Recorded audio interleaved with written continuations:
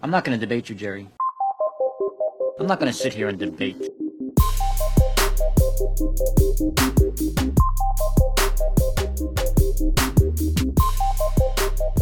Hello, and welcome to the Red Glare Podcast. My name is Daniel Fritsch. I am your host. I appreciate you joining us. This week, episode 3 of the Red Glare is pretty exciting because it's our first chance to get into some Rockets talk. Now, this is ostensibly a Rockets podcast, but we're in the doldrums of the NBA offseason. There's not a ton going on, especially in terms of the Rockets. Until this week, we had Kevin Durant, star forward for the Brooklyn Nets, rescinded his trade request and said, hey, I'm going to go back to Brooklyn. We're going to win a championship, whatever the hell. But this is especially relevant to Rockets fans because, obviously, we traded James Harden, our star guard, to Brooklyn for draft picks. And so how Brooklyn goes in terms of wins and losses over the next 5 years is of tremendous import to Houston Rockets fans. So at first blush, when Durant decided to return to Brooklyn, rescind his trade request, as a Rockets fan, I was like, this is bad news, right? We want not the best player, one of the best players in NBA history, one of the best players playing basketball right now. We don't want him playing for Brooklyn when we have control of their draft picks moving forward. But I read a piece by NB Lindbergh on SpaceCityScoop.com arguing the opposite, arguing that Kevin Durant returning to Brooklyn was actually good news for the Houston Rockets and for Houston Rockets fans. And he convinced me. As I'm reading his piece, I'm like, hey, this makes a lot of sense. So my conversation with NB is coming up here in a moment. I reached out to him. I was like, hey, man, come on the podcast. Explain yourself. And he was gracious enough to do that. And I'm so excited to have him here because the conversation I have with him is exactly the kind of conversation I was envisioning when I launched the Red Glare podcast. These were the kind of conversations I was hoping to capture. And I hope you'll enjoy the show. But before we get to that conversation, I wanted to speak just for a second on the idea of humility in sports and in culture in 2022. So Kevin Durant, star forward for the Brooklyn Nets, if you go to his Twitter profile, which I'll do right now, his Twitter profile, you can set your bio on twitter.com to whatever you want. You can type in whatever you want, right? It can be, for a lot of folks, it's a biblical verse, or it's a description of themselves, it's a joke, it's whatever you want it to be. For Kevin Durant, and I'm going to read it to you here in a moment. I'm me, I do me, and I chill. So that's 9 words. 3 of them are I, and 2 of them are me. And it occurs to me as a parent, as a guy who is constantly trying to get my kids to be less egocentric, less self-centered, less, whatever you want to call that, to be more humble, to have some more humility. If my 6-year-old wins a board game, his instinct is to say, can you believe how great I am? Can you believe how good I am at this game? And my instinct as a father, as a parent, is to say, people don't want to hear you say you're great.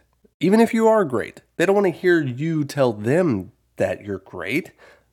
And I think about like Patrick Mahomes, quarterback, Kansas City Chiefs. I'm not a Chiefs fan, of course. I'm a Texans fan. But I've seen more than one occasion Patrick Mahomes win the game with an incredible play, and the sideline reporter will pull him aside at the end of the game, and she'll ask him, how did you find Tyreek Hill wide open down the sideline with all those defenders all around you, and etc.? And Patrick Mahomes will say, well, the coach called the perfect play, and my guys up front, they bought me enough time to make the play, and Tyreek beat his man by 5 steps, and I was just in the right place at the right time to make that throw.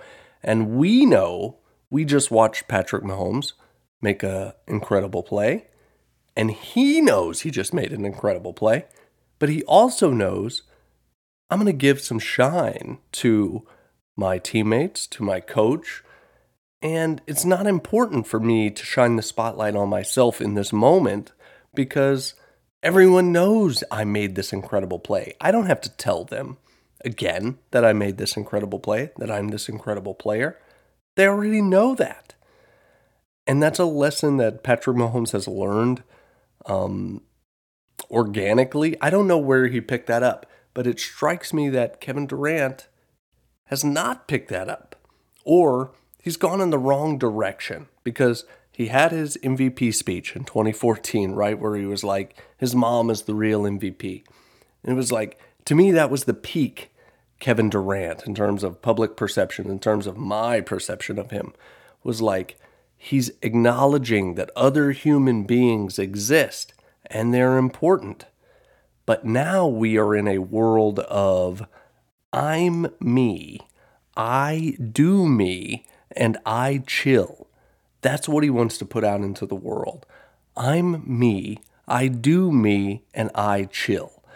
That is gross. If that was my son posting that as a bio, I would say, well, of course he's going to post that. He's 6 years old.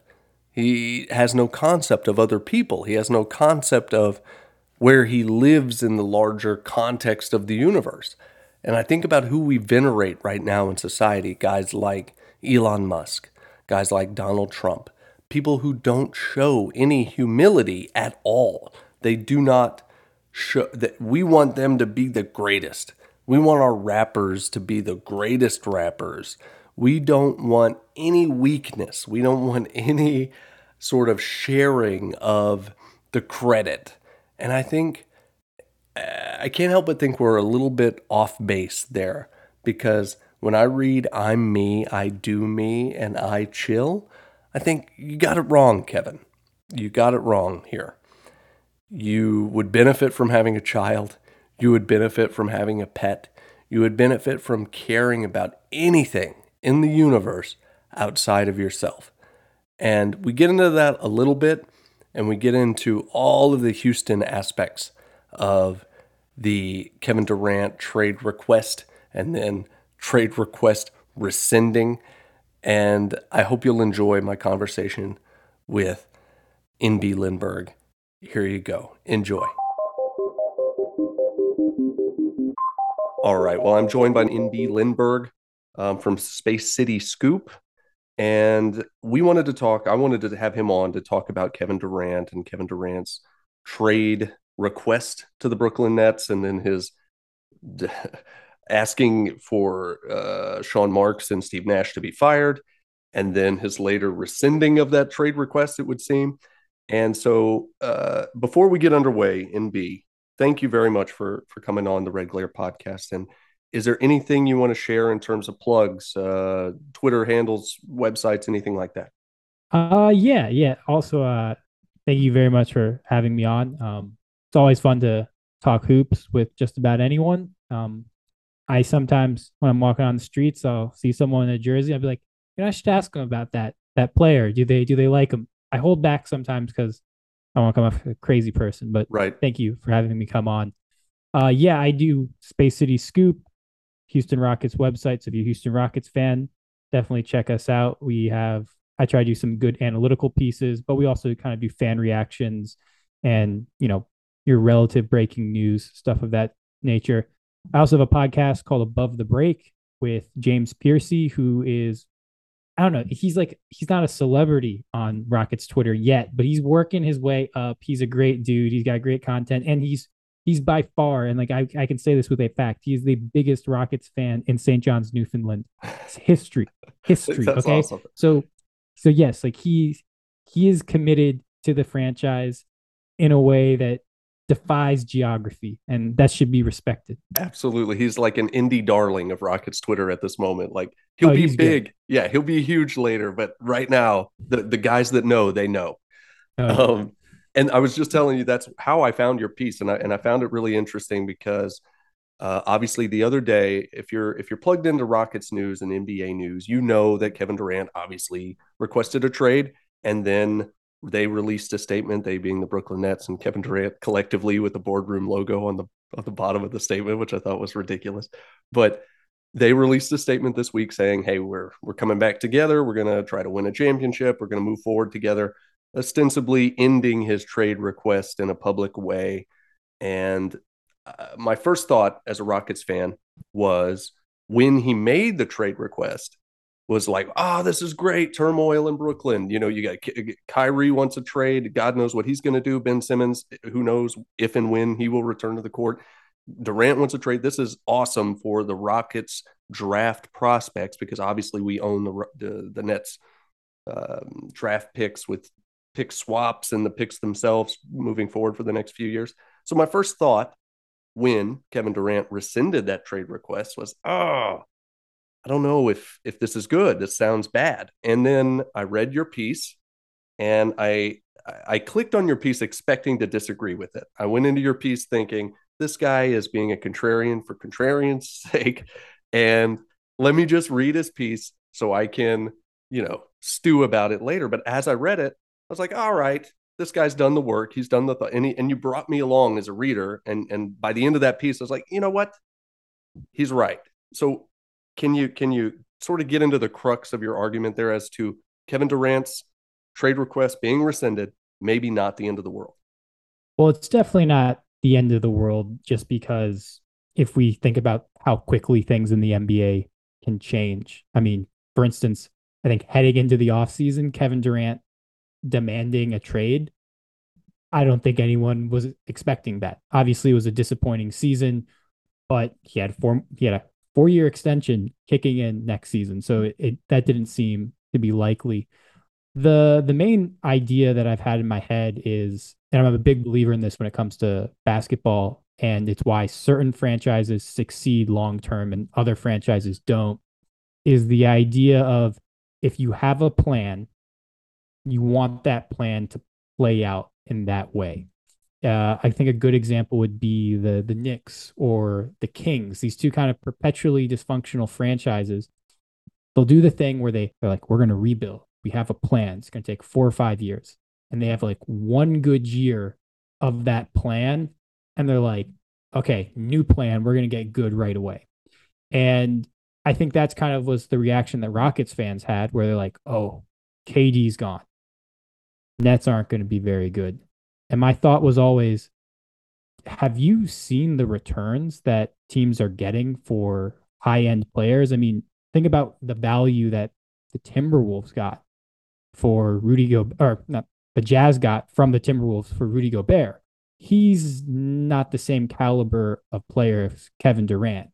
And the Nets have no incentive because of the James Harden trade to want to take a step back substantially. And so I just viewed it as no matter what was going to happen with Kevin Durant getting moved, it was just going to extend the Nets timeline. And the plan with the Harden trade was always, at least in my mind, the way this Raphael Stone was thinking about and the Rockets were thinking about, they basically saw this opportunity to create a very definitive timeline for the Brooklyn Nets. They said, okay, Durant, well over 30. Harden, I think a year over 30 at the time, around 31 when they move him. Kyrie, he's the youngest of the group, but he's had plenty of injury problems, and he's also clearly the least good of those three players, if we want to talk about in a historical context. I'm sure some Kyrie stands will fight that one, but like, no, he's not. James Harden is one of the greatest players in NBA history, and Kevin Durant is as well. Kyrie Irving is Kyrie Irving, great player, but not quite that level. And so they set up this timeline where it's like, hey, 2025, these guys are going to be old. They're going to be extended and expensive. And they won't have been able to add anyone realistically of value for a pretty extended period of time because they wouldn't have any picks. So they wouldn't be refreshing the squad. They wouldn't have been able to trade those picks to maybe bring in, 20 to 20 or 25 to 30-year-old players that could kind of extend that timeline. So the plan for the Rockets was we are going to force them into this situation where they're all in on the present. And at the back end, they'll pay the piper. And it's just essentially, as soon as you move Durant, that back end kind of disappears. And And I honestly thought when they moved James Harden, the same thing. I thought that was a negative, at least for the Rockets and the prospect of those picks being high value, because Simmons, I know people don't love. I'm much higher on him than most people, but we're talking about a guy who's like 25, 6'10", incredible athlete, incredible ball handler, incredible defender, incredible passer. He's not going to win you a championship, but he's also the type of player where I think he can kind of drag a bad team to, at least 30 wins, and you throw in another kind of low tier all-star that you get back for Durant, and suddenly that's like a 35 to 42 win team, and you get what, the 15th pick for the next 5 years, and that sounds great, but I'll stop talking and we can get to that later. But like the 15th pick really isn't that valuable when you consider you gave up James freaking Harden. Like Right. James Harden is one of the greatest players in NBA history. Absolutely. And I think that's a really, really interesting point to think about the lifespan of that trade package that we got. And I say we, the Rockets, we, right. But that the We Rockets, yeah, the collective we, that we got in return for Harden when we traded him. And if you want to maximize that return, you need to sort of take the long view, and you hope, and your hope is that Kevin Durant ages like a normal human being, and he doesn't have a Tom Brady-esque or LeBron James-esque sort of, late 30s renaissance, or, just continues that prime or stretches it in inhuman ways. But let me ask you this. When Kevin Durant made that trade request, did you think they would trade him? No. I actually been saying this, and I've kind of believed this from the get go. I just, as soon as it kind of became clear that Kyrie Irving wasn't going to be moved and he was going to be there at least for one more season, I just kind of looked at the situation and was like, if Durant moves, where can he actually go where the Nets are going to get something they're going to be okay with as a return that has a better chance of winning a championship than the Nets? I mean, when you look at this Nets roster, they have some holes, and I think especially defensively, but Kevin Durant and Kyrie Irving are like the two perfect players to insulate Ben Simmons of his weaknesses. Right. And Ben Simmons is kind of covers up some of their flaws as well. Kyrie's not the greatest defender. He adds an element of size, rebounding, playmaking, ability to push the pace that they don't always necessarily play into. And then if we talk about like secondary shooters and like floor spacers, Seth Curry is like a 45% career 3-point shooter. Joe Harris, who missed all of last season, people forget about. He's like a 45% 3-point shooter. Right. Patty Mills, also an incredible 3-point shooter. They went out and got Royce O'Neal. Not like gonna change your life, but he's a pretty good 3-and-D type of player. Didn't they get TJ Warren Right. for like next to nothing? And he's a big question mark, but they don't really need him. And if he becomes good, I mean, he was one of the best players in the bubble. Like, we're talking about a team that, and that was my whole thinking with it, was just like the Nets are the only team that doesn't have to give up anything to get Kevin Durant. And that team, if it wasn't for all the stuff outside of it, I think Kevin Durant would want to go to if he wasn't Right. demanding a trade from him. And I think the other issue obviously is like the Nets don't want picks. They want players. And the the fact that it came out of nowhere, we've seen time after time in the NBA, front offices know or have a good idea like when guys might become available. And they kind of plan around that. They plan for the cap space when guys are going to become free agents. Dallas has been doing that for ages. It hasn't Right. worked out, but they plan for it. And for a guy as talented as Durant, you need such a large package. It kind of coming out of nowhere just threw everything, threw everyone. They weren't ready. Like, it came out of left field. And maybe if a team had an idea that this would happen during the season, maybe they like hold on to a pick. Maybe they structure a contract a different way. And so I think that really hurt his market. And I was never convinced it made sense for him to leave. The only way I would have seen it happening is if he was committed to making it really, really ugly. And do you really want to be Kevin Durant, the guy that like went to Golden State and didn't win with the Nets and then blew that whole Nets thing up, even though they still had like a really good team? And it's just kind of like it's like your legacy is going to be, hey man, you're like the most unhappy, successful person in NBA history. Absolutely, yeah. Before I had you on, I did a little bit of a monologue about Kevin Durant's unhappiness and how Yeah. off-putting it is. And I don't think Kevin Durant is a bad person, right? Like in terms of good people, bad people, things like that. But the lack of humility and sort of sometimes the lack of self-awareness, it is a turn off. If you're watching, like I was a huge fan of his when he was with the Thunder, and when he had his 2014, his mom, the real MVP speech, and like I went and watched him often when they would come through Houston. I would watch the Thunder, and I loved him as a player and as a guy. He seemed like a great guy. And then he obviously went to Golden State, and I thought, man, what an interesting choice. Like you could have done anything. Someone of that stature, you could have gone anywhere. You went to a team that probably didn't need you to win that title. You went to a team that beat you in the playoffs. Um, and then you were unhappy there, sort of, to my mind, predictably, because, well, any number of reasons you can lay out there. He wasn't the man. He didn't get the credit. He didn't like the people like me saying, "Why did you go to Golden State?" It's weird. It's soft. It's front running. It's unnecessary. It's bad for the league. As a fan of the NBA, I didn't like that one team was the prohibitive favorite to win the title. Then he goes to Brooklyn with Kyrie Irving, who's sort of a flake and a flat Earth sort of. He's a weird guy, and like also not huge in the self awareness category. Kyrie, and it was like, okay, so now you're doing this and now you're unhappy. And it was sort of unclear now this offseason why he was unhappy. It because they didn't extend Kyrie in the way that they said they would, or was it because he read the writing on the wall in that playoff series where he didn't play well against Boston, but Kyrie didn't play well either, and Ben Simmons didn't play at all, and it's sort of a question mark moving forward. So I was unclear sort of his thinking because he never made his thinking clear, right? We knew his trade request was made, and then we knew later on, a month later, he requested that the coach and GM be fired.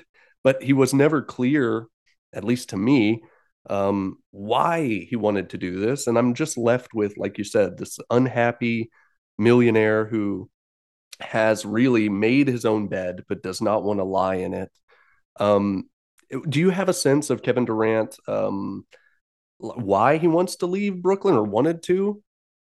Honestly, my my little podunk podcast went up today. I think I said in it, I don't understand why he wanted a trade, considering they literally did everything he asked. Right. Like they did everything that he could have ever wanted. They didn't have the success that any of them wanted. I think that's clear. I think everyone knows that. But they did everything possible for him to make him happy. I mean, this is a guy coming off an Achilles tear. You give a max contract to, give him all the money the first year, know he's not going to play. You're taking a serious gamble. He because he played so well coming off of that, people kind of forget. Think about the guys that have torn their Achilles. So many of them are never the same. We're talking about elite players. I mean, I'm from the Washington D.C. area. John Wall, great player, tears his Achilles, never is the same. He was already kind of going downhill due to injuries, but never the same. DeMarcus Cousins, never the same. Jury's still out on Klay Thompson. I don't think he's going to be the same. Granted, he did the double whammy of ACL and then Achilles, which also DeMarcus Cousins did. I hate when that happens. But Right. Isaiah Thomas back in the day, torn Achilles. There's a long list of guys where they took a big risk on him and like they did right by him there. They got rid of the Kenny Atkinson, a coach that people around the league think is fantastic. He was going to be the Charlotte Hornets head coach, and he basically pulled out because they said they're going to skimp on the assistant coaches, is kind of the reporting that I've heard out of that. But like he's second in command in Golden State. Maybe he's the guy that takes over when Steve Kerr says, I've won enough. I have nothing more to prove. Like it's, my legacy can only be tarnished continuing to coach. Maybe he takes over there. So like he got rid of that. They brought in Steve Nash, a coach. I think, maybe now he wants to be fired, but I think at the moment, in the moment, he was like, yeah, I like this idea of a rookie head coach that can kind of, I can call more of the shots. They empowered him tremendously. They signed DeAndre Jordan. They for they went out and traded for James Harden to give him the best offensive trio in the history of the sport. It didn't work out, no, but like they did that. And then when Harden wanted out, they got a pretty good return. They got Seth Curry and Ben Simmons and picks. Like that's a pretty good return considering Harden had declined a bit and was basically playing his way out of town. That always makes it difficult. They, they were pretty chill about the Kyrie thing. Like I know it might have upset Kyrie, but like realistically, it wasn't their choice that he couldn't play in those home games. And they said, look, like we can't have you in and out half the time. Like one, like as someone that's played sports, as someone that's coached sports, having a kid or having that guy on the team that's like there half the time, it doesn't sit well with everyone else. And it's even worse sometimes when they're like a really good player because it's like, hey, like we're missing you. We're counting on you. Or it doesn't sit well. So I thought they were like kind of within their rights. And then when it was clear they needed him, they let him come back and play half the time. I really don't see what they did that would have upset him on a personal level, unless there's like stuff behind the scenes where like Steve Nash is just like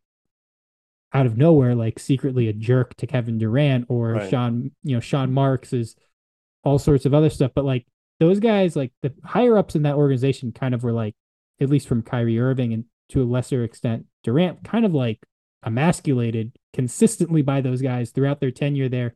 And they didn't do anything to like shut it down.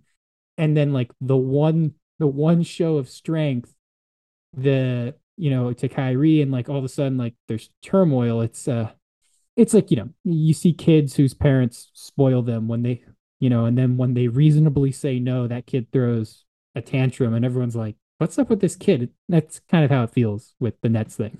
Right. And it's a really bad look if you're Durant. And I couldn't help but think like obviously he had a hand in a lot of the front office maneuvering and the hiring of Steve Nash, most likely gave the green light to that at the very least.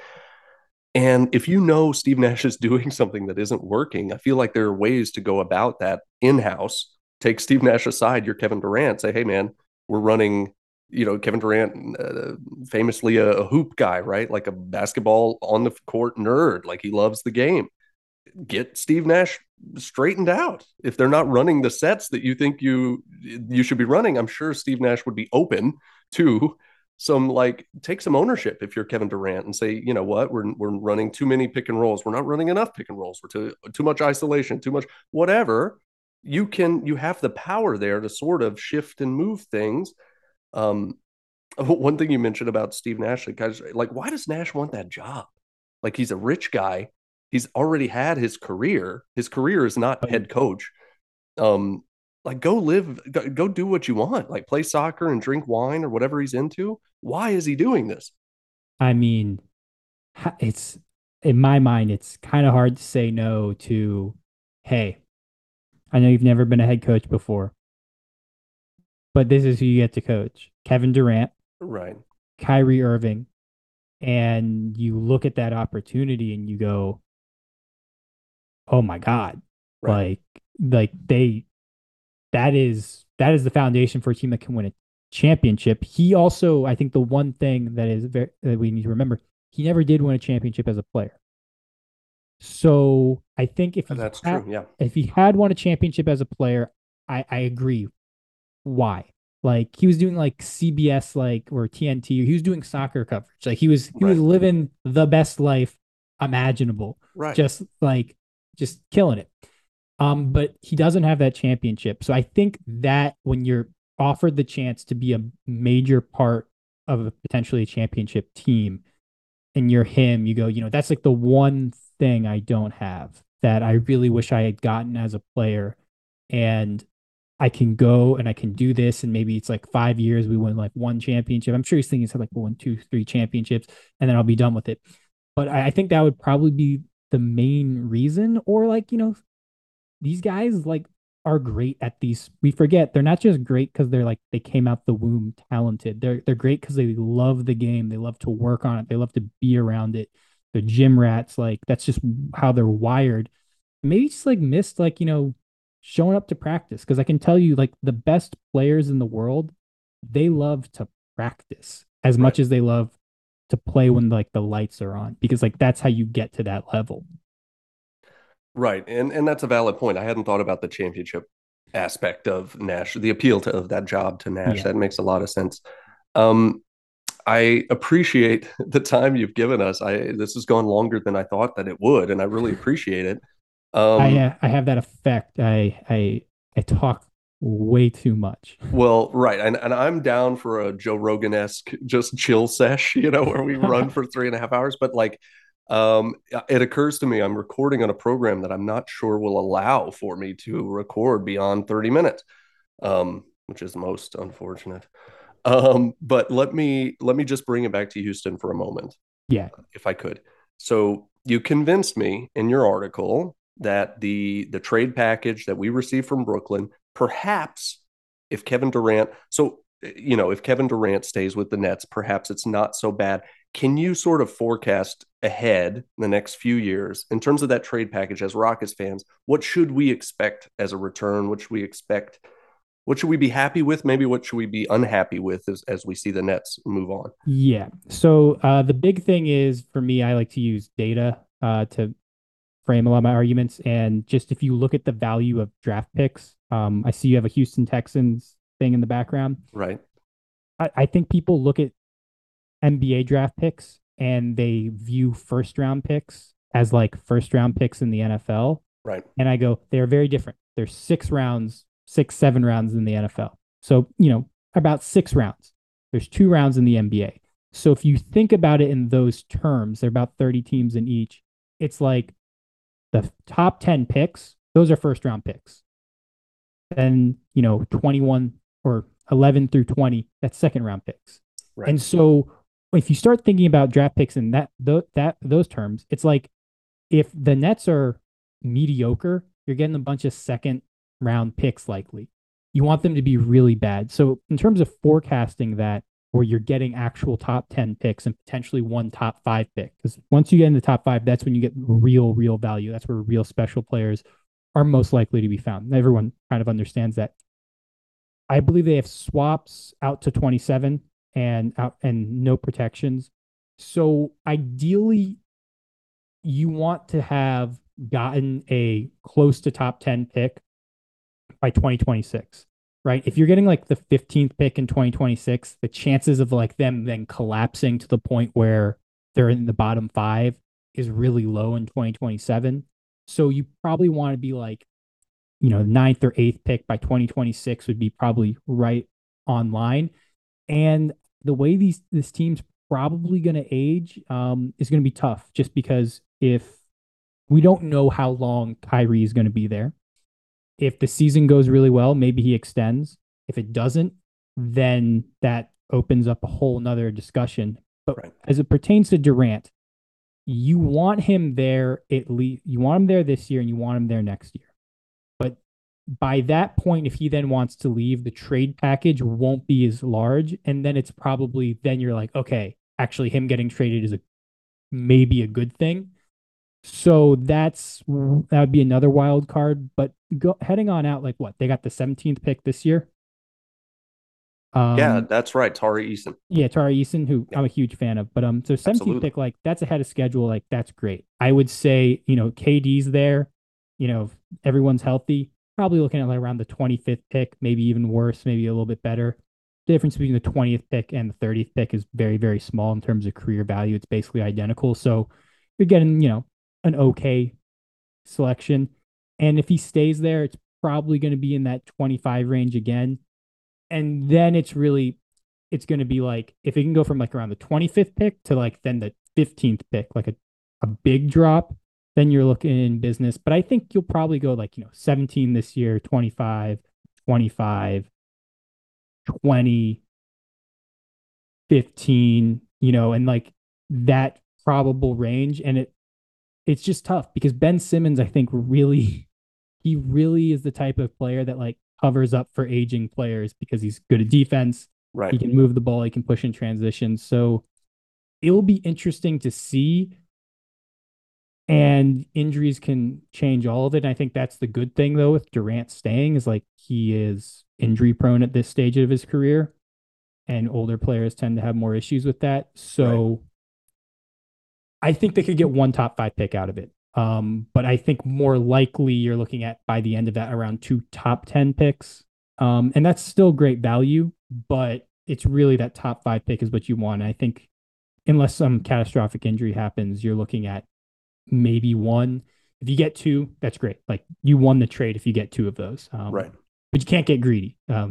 For sure. And had the Durant trade gone through, and let's say they moved him to Boston for a package around Jaylen Brown and Oh, Derek White or whatever, if they had been able to get Marcus Smart included in that deal, then you are locking yourself into 15 to 22, right? Range, yeah, sort of. probably for the Yeah. whole duration of it. And like Right.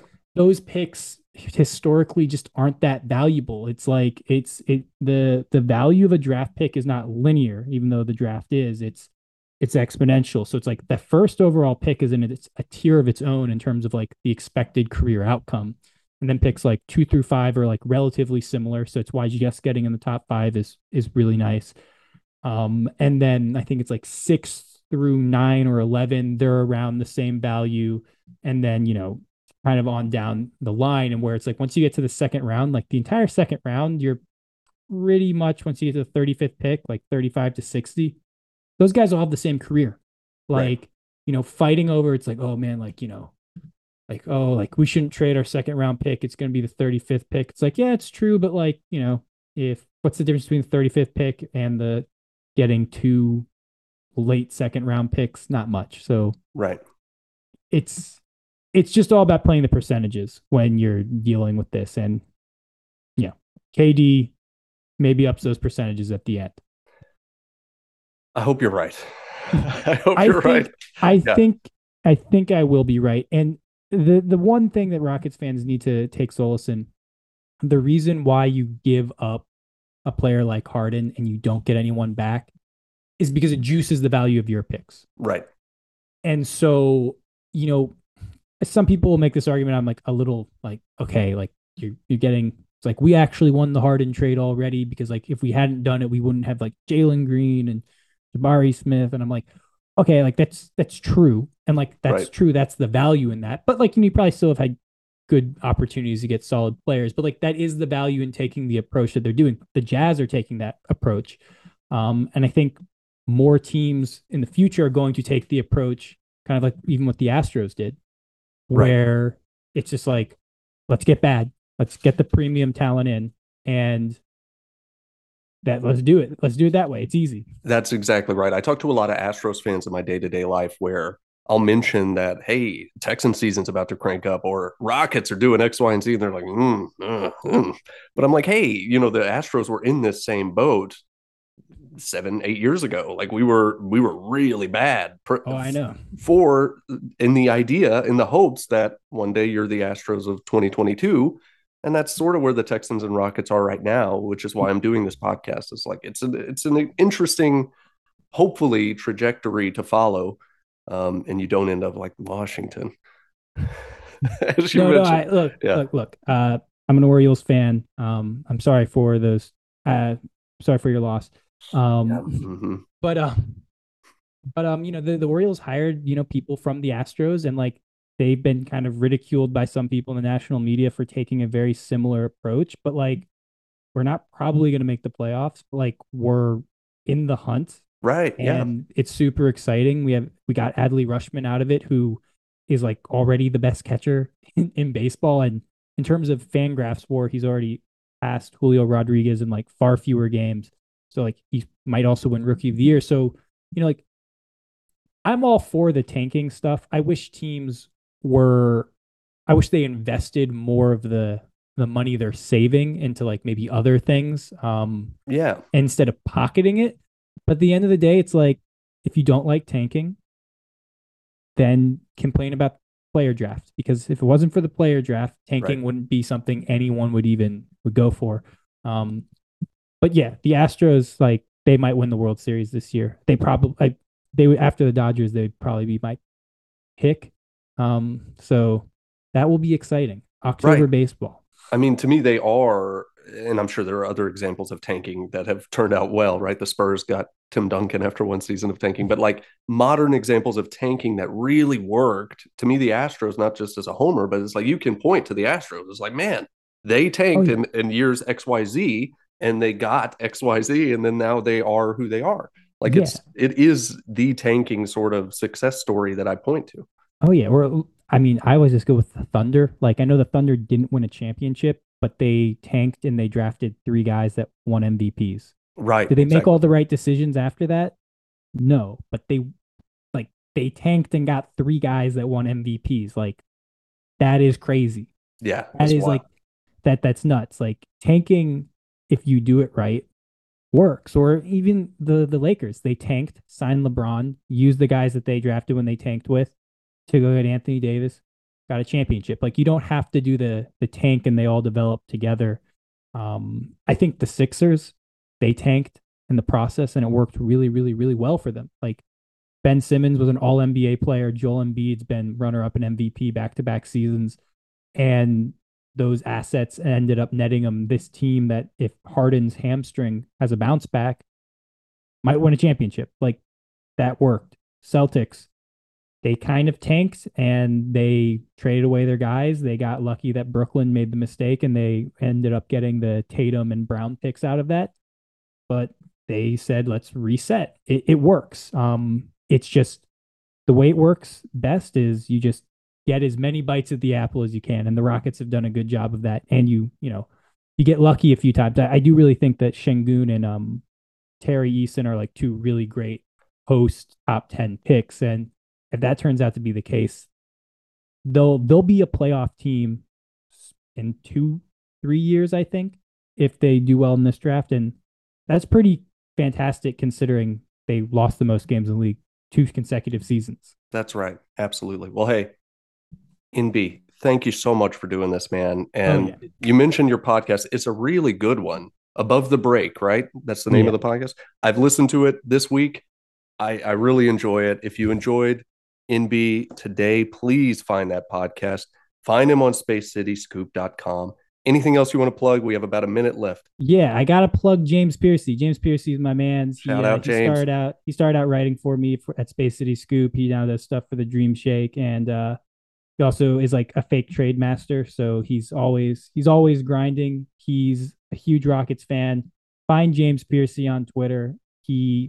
I've blocked most people on Rockets Twitter. I'm not gonna lie. I'm just like, I see some takes and I'm just like, look, like, I cannot take your take. It causes me physical pain. Right. So if you find out I blocked you, it's because you tweeted something that It's absurd. it's not that. Yes. It's just absurd. I'm just gonna call it Right. like I see it. There's a Right. lot of absurd stuff on Rockets Twitter, but you can follow me NB Limberg, and definitely check out Space City Scoop, since Rockets podcast, and Summit State of Mind. Those guys are great. They do a podcast and all that stuff. There's a lot of good people out there. Oh, Absolutely. Chop Shop. I always gotta throw them out. Those guys are great. So man, I'm plugging everyone but myself. Well, thanks again, man. Excellent. I Thanks so appreciate it. much.